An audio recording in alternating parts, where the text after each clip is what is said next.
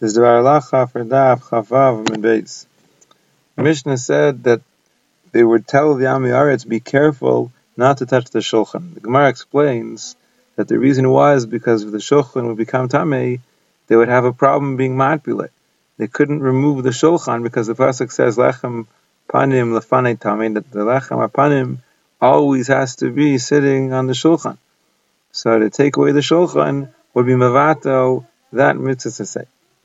Now the Gemara asks a kasha, why didn't the Gemara simply say that the shulchan is not mekabel tumah because it's a kli eitz ha'asi lenachis, it's a kli eitz that's meant to stay in one place, and such a kli eitz is not mekabel tumah.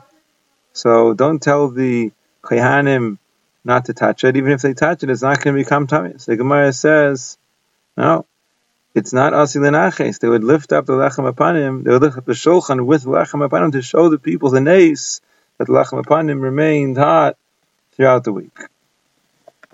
So the Gemara asked, why didn't they say that the reason why the shulchan is mekabel tumah is because there's a coating?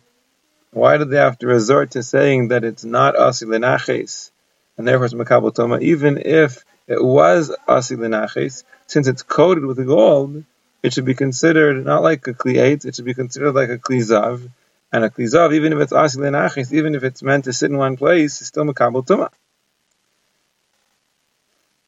So it's mavur from this that when a kli eitz, for example, is coated with metal, with gold, it's no longer considered like a kli eitz, it's considered like the tzipui, like the gold. But the way the Rambam learns the Gemara, it's just the opposite. The Rambam says that according to the Gemara, a kli that's mitzupah, that's coated, it's not mekabel tumah altogether. In other words, not if it's a wooden kli coated with gold, not if it's a gold kli coated with gold. The tzipui is mevatel what's underneath it, and the tzipui itself is not mekabel tumah because it's only a tzipui, it's not a coating. It's only a coating, it's not actually a kli. According to the Gra, in Bir Gra and Yardeya and Siman Kuf Chaf, it depends on what the tzipui is doing. If the tzipui is functional and you use the tzipui, so then we would consider everything to be like the tzipui. If the tzipui is metal, so the kli is considered to be metal.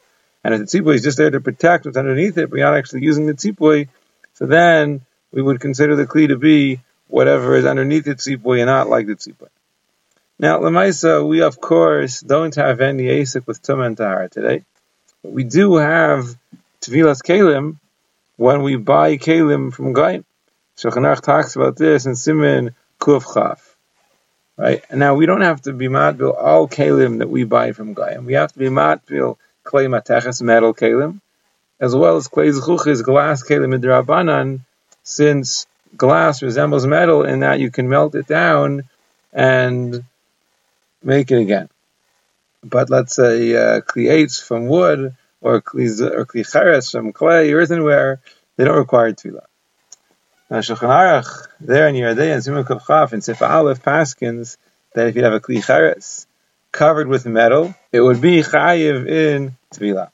The Shach quotes the Yisr V'Heter, who says that he also, if it's coated in glass, it would be required tefillah. L'maisa lahalacha, there are a few chilukim. And the way we paskin is as follows. If the kli is mitzupah with metal, on the inside and on the outside, all around, and the tzipui, the coating is functional.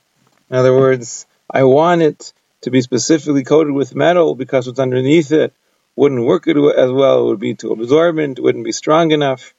So I'm using the metal bedavka because I want it to be metal. So therefore, it's considered to be metal, and you have to be matbel with the bracha. If the tzipui is not functional, it's simply decorative, I only want it to look, shiny and metal-like, but really it's plastic, and I'm not getting any strength, protection from absorption from the metal, so then I would have to be matbel without a bracha. If the kli is coated with glass, or it's glazed, even if it's on the inside as well as on the outside, and even if it's functional, I'll be matbil it, but without a bracha. If the kli is coated even with metal, but only on the inside and not on the outside, the Rama says that you're matbil without a bracha. If the kli is mitzupeh only on the outside even with metal, the Pasha says you don't need to be matpil it at all. But there are some where machmir, you should be matpil it without a bracha.